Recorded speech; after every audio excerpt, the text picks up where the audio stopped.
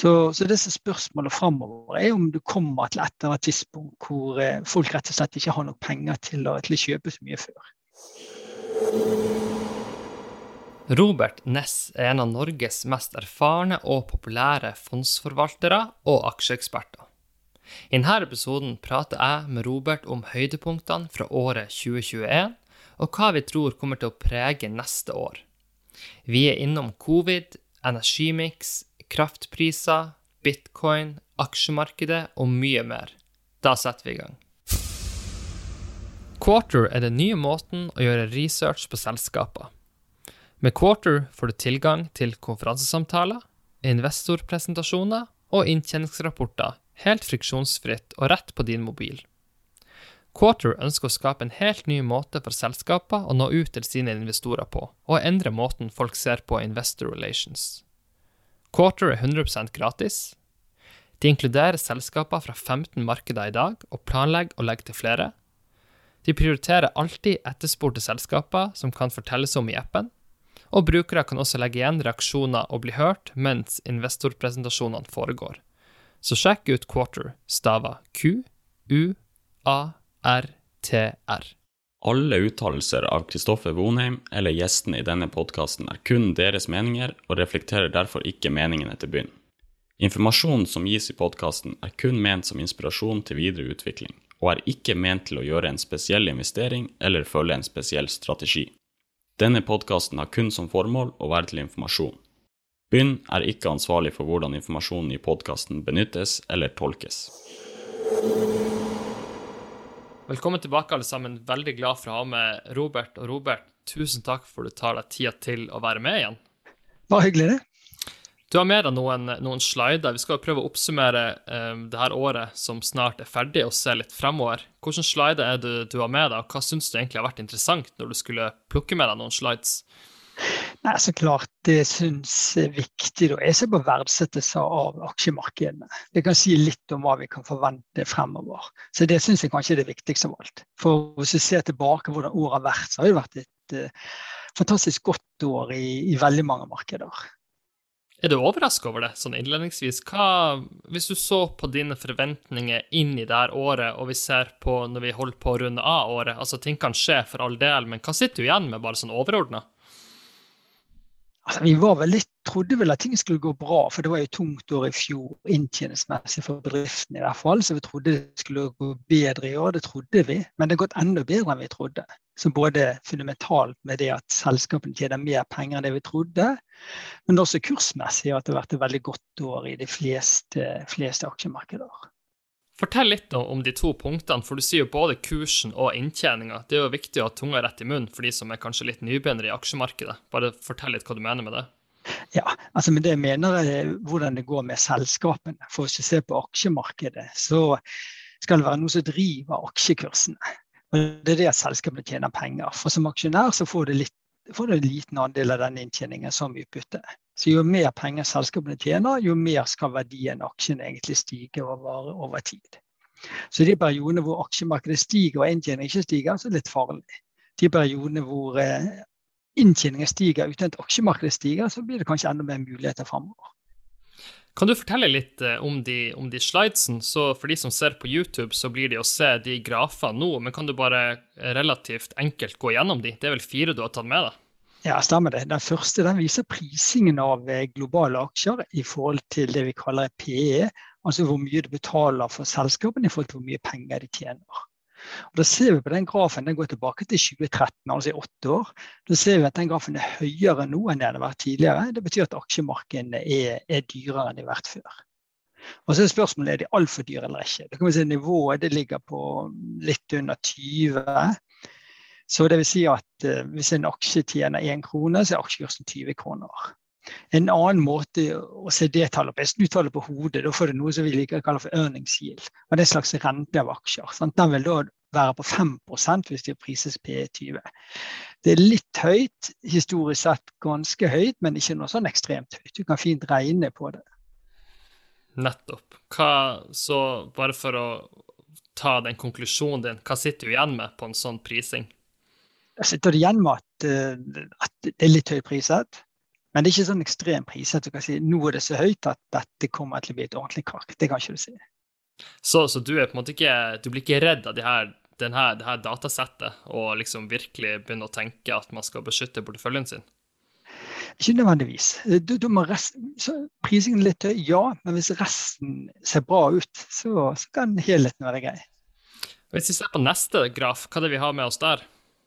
Ja, den viser to ting. De mørkeblå søyler, det viser hvordan aksjemarkedet trodde at inntjeningen skulle utvikle seg i 2021 sammenlignet med året før, 1. januar. Og da var det ventet høye forventninger. I USA skulle inntjeningen øke med 24%, i Europa med 38%, i Norge med 60%. Og normalt er de forventningene for høye. Så i 9 av 10 år så er det for høye, og det må nedjusteres. Men i år har det skjedd noe som vi faktisk aldri har sett før. Og at inntjeningen er blitt veldig mye bedre enn det som ventet. Så status i dag er at vi venter 48%, altså nesten 50% økning i inntjeningen i USA, og i Norge venter vi dobling av inntjeningen. Så det betyr at selskapene ikke gjør det bare bra, men de gjør det vesentlig bedre enn ventet. Og det er nok en viktig grunn til at aksjekursene har utviklet seg så bra som de har gjort i år. Fortell litt om Norge. Det er jo ingen tvil om at det er noen sektorer som er tyngre i Norge versus verden. Hvordan har det spilt seg ut da? Ja, altså, når det gjelder inntjening, så er den norske inntjeningen mer syklisk. Det vil si, hvis det først går dårlig, så går det ordentlig dårlig i Norge, og hvis det går bra, så går det veldig bra. Og da ser vi at det liksom, derfor inntjeningen i Norge dobler seg i år. Så da er det greit at aksjemarkedet stiger. Men klart, vi har sett en annen tendens i Norge også, og det er at prisingen på deler av aksjemarkedet har tatt helt av, på nivåer som vi faktisk ikke har sett tidligere. Og da kan det komme til den tredje grafen som er med, og den viser verdien av de selskapene i Norge som jeg mener er høyt priset, og da har jeg prøvd å ta nøkkeltall og se på verdien av selskaper i forhold til hvor mye de omsetter for, ikke hvor mye de tjener, men hvor mye de omsetter for. Og normalt så kan du si at hvis selskapet er verdt 10 ganger omsetningen, så begynner det å bli høyt priset.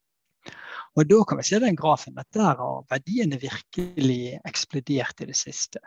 Mens det for bare noen få år siden var under 30 milliarder, altså verdiene i dyre selskaper under 30 milliarder, så er det langt over 600 milliarder i dag.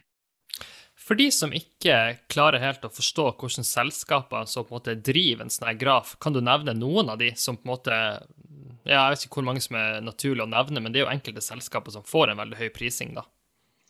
Det er det. Og vi kan se på hvilke selskaper i Norge som er de 5 største. Så hvis jeg har spurt folk hvilke selskaper i Norge er 5 størst, så ville folk tenkt på Equinor, det er riktig, DNB, det er riktig, Telenor, det er riktig.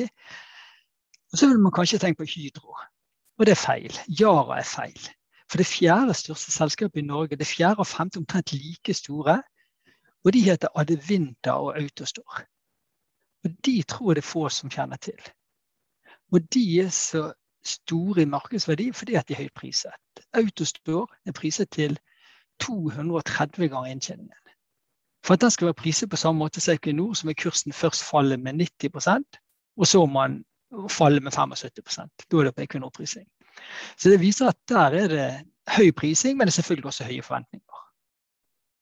Fortell litt om Autostore da, for det har jo på en måte vært sikkert mange som har ventet lenge med å få den på børs, så kan man jo alltid diskutere konsekvensen av å komme inn på børsen når du er heitest versus kanskje tidligere og senere da. Men bare fortell litt om det caset, fordi at det caset er jo relevant i mange andre markeder også, gjerne sånne selskaper som det har vokst en stor forventning om over lang tid, og som kanskje er den megatrenden som folk er villige til å putte mest penger på da.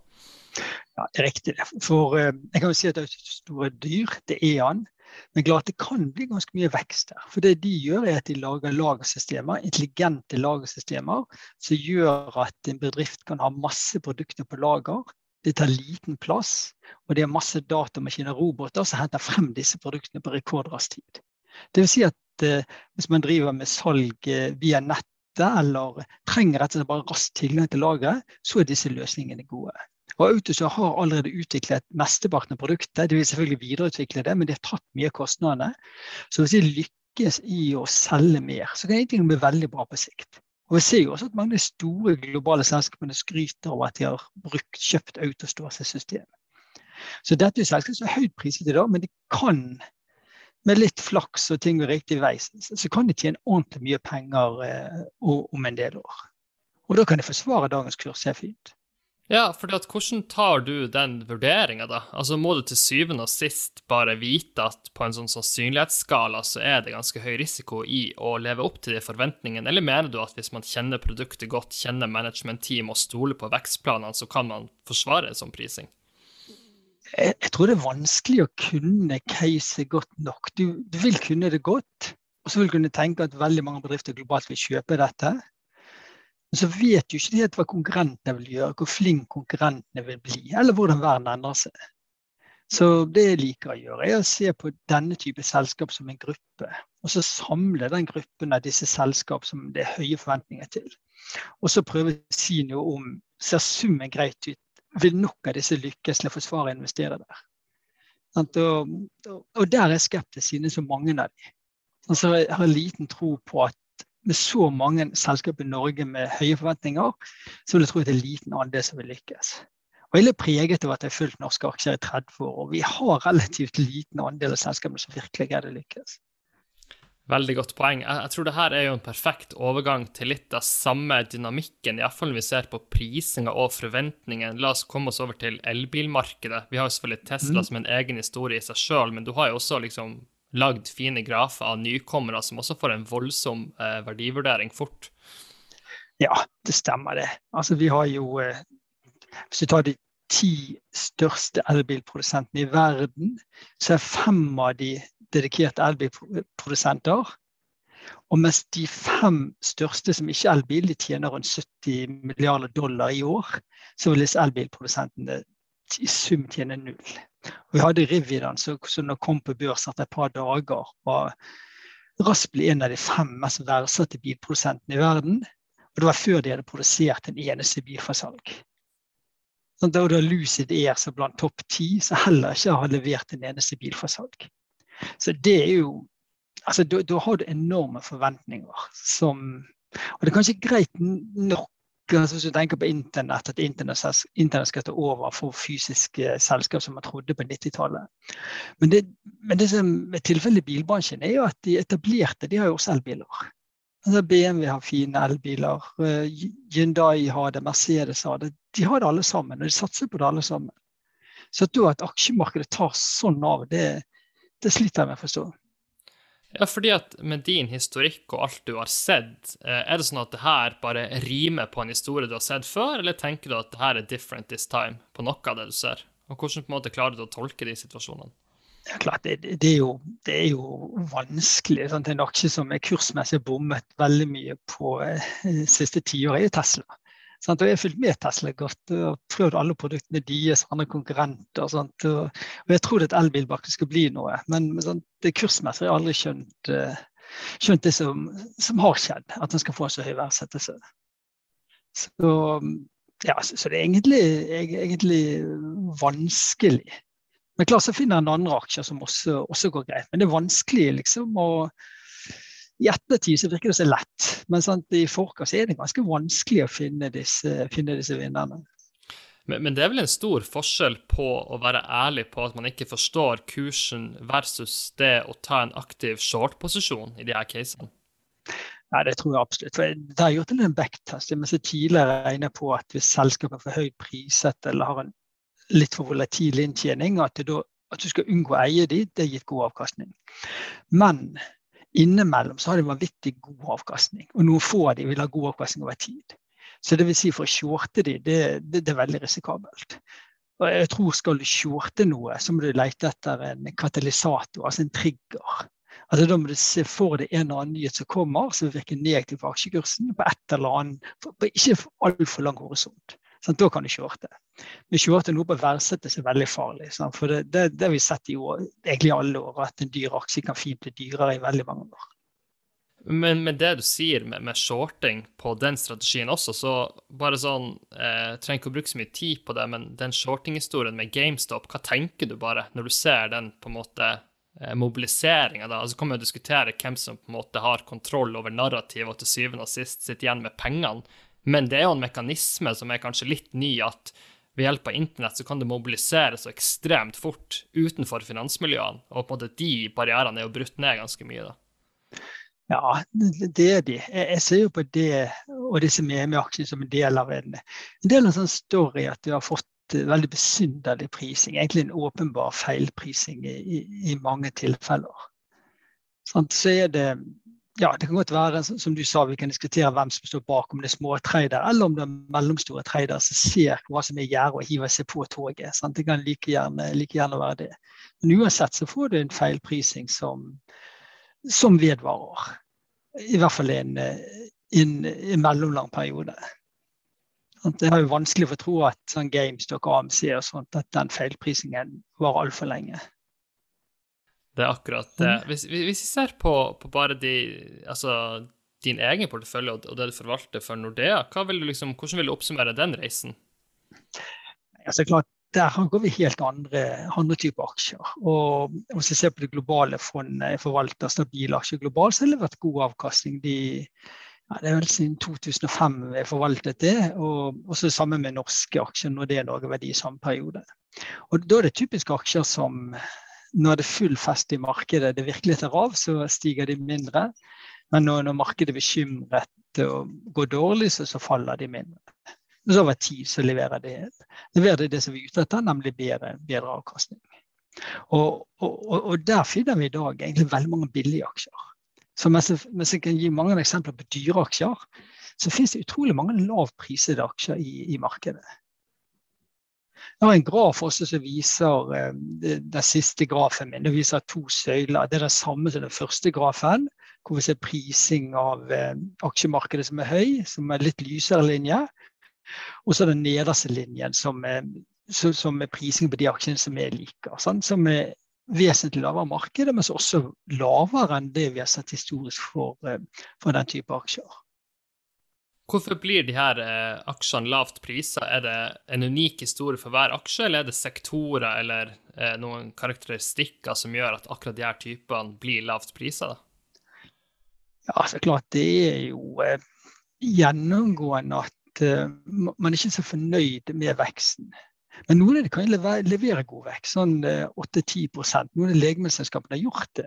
Men da er det mer sånn at man tenker at ok, de har patenter på det produktet, og når de går ut i 2026 eller 2028, så greier de ikke å skaffe noen nye gode produkter.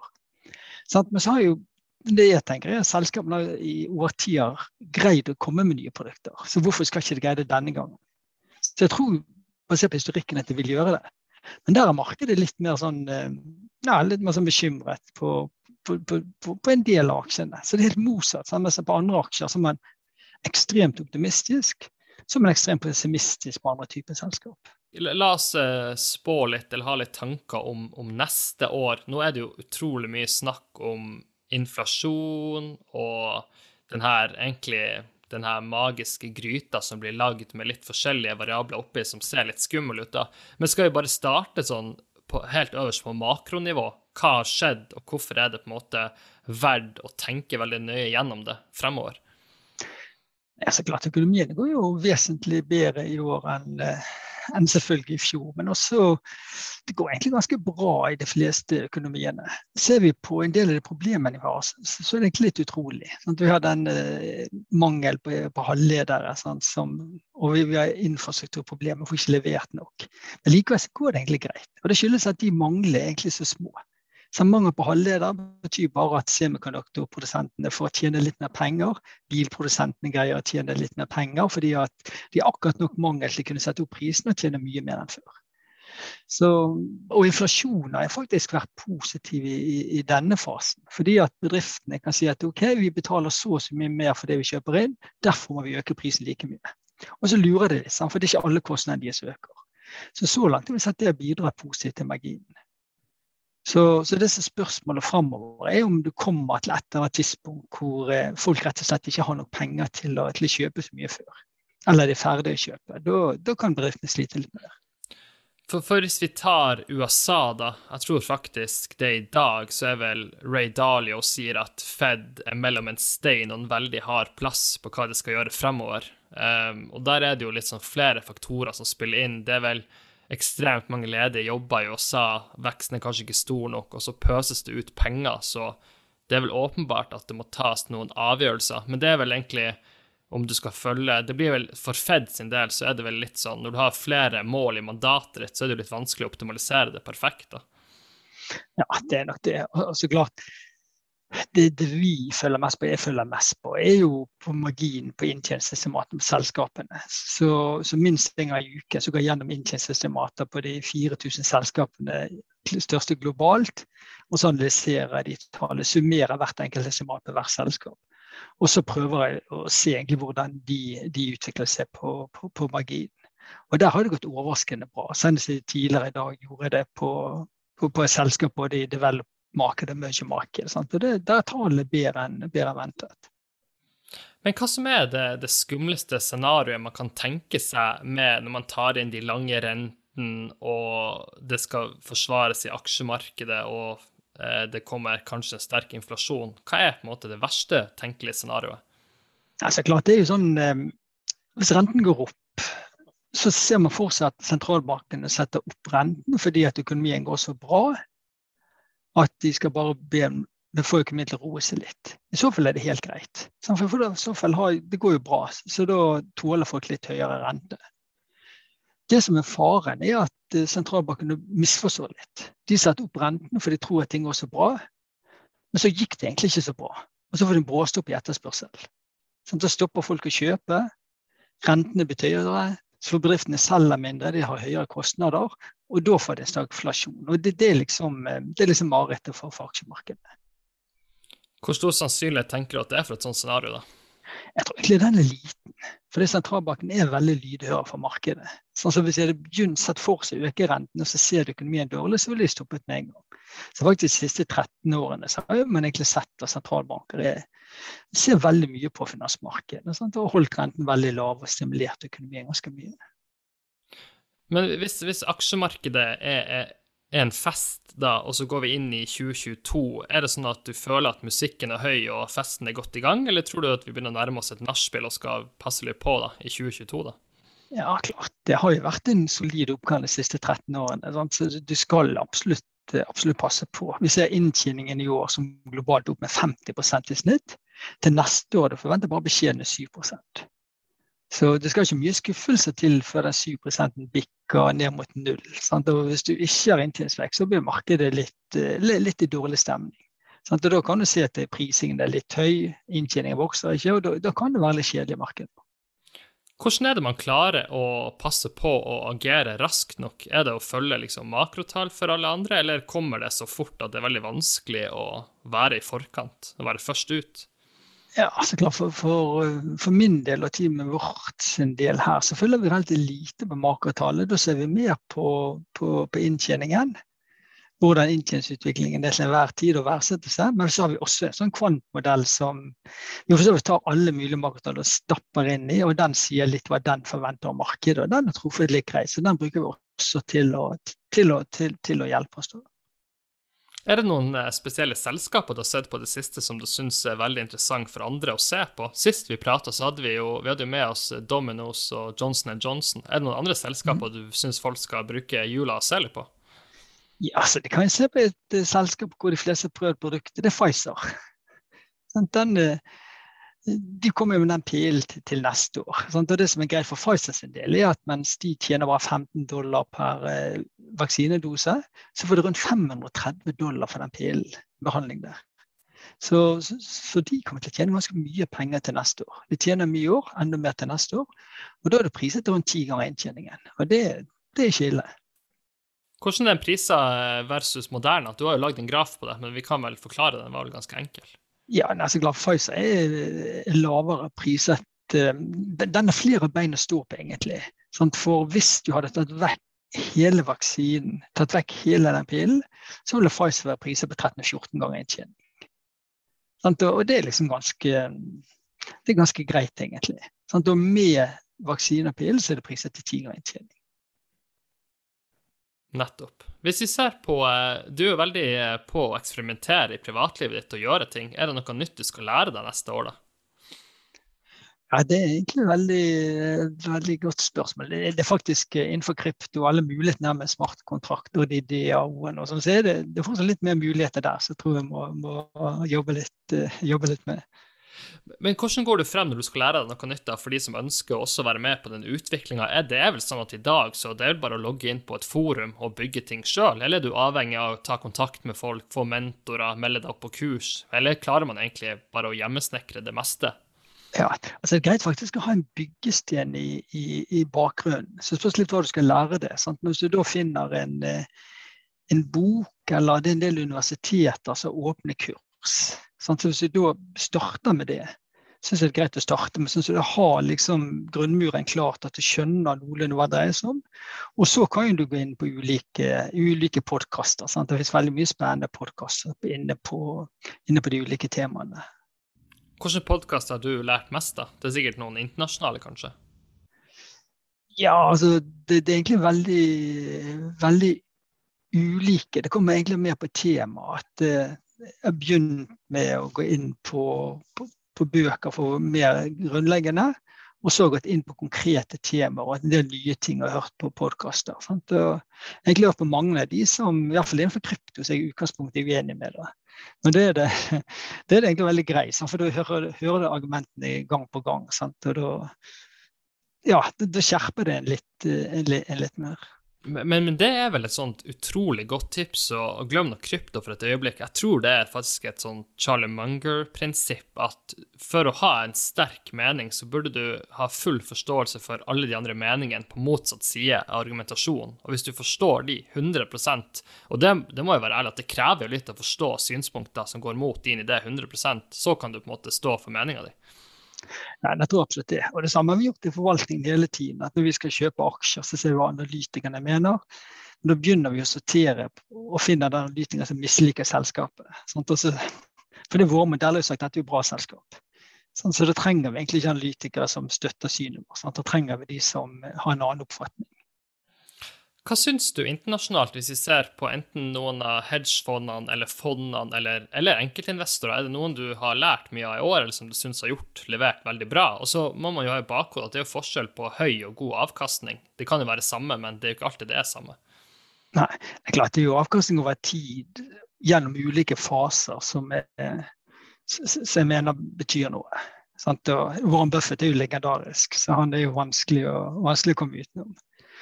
Så ja, så må egentlig bli det. Men ellers ser jeg egentlig alltid lite på andre forvaltere da. Det gjør jeg. Men du sier at det skal leveres i ulike faser. Hvordan klarer man konkret å bedømme det de siste årene da? Nei, det er akkurat det. Altså, jeg regner ikke akkurat på det at siden finanskrisen så har det egentlig ikke vært noen ordentlige langvarige nedturer. Sånn, det lengste, hvis du kjøpte på et tilfeldig tidspunkt, også på amerikansk aksjer, et tilfeldig tidspunkt, hvor lang tid tog det da før du fikk første gang pengene tilbake? Og det var 9 måneder. Så liksom, hvis du bare holdt på med aksjer siden 2009, så har du vært flink hvis du bare vet det at ting alltid kommer tilbake. Og hvis du bare holdt på med aksjer de siste 5 årene, så vet du det at hvis du bare kjøper det som er dyrt og unngår det som er billig, så vil du da knuse markedet.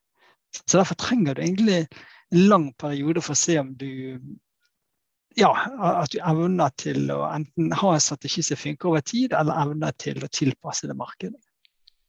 Bare sånn avslutningsvis, Robert, hva du synes er mest vanskelig å spå inn på nyåret? Vi kan jo kanskje prøve å holde brann unna en diskusjon her. Jeg vet ikke hvor mye det har regnet på det, men det har vel ikke funket det har regnet på så langt da?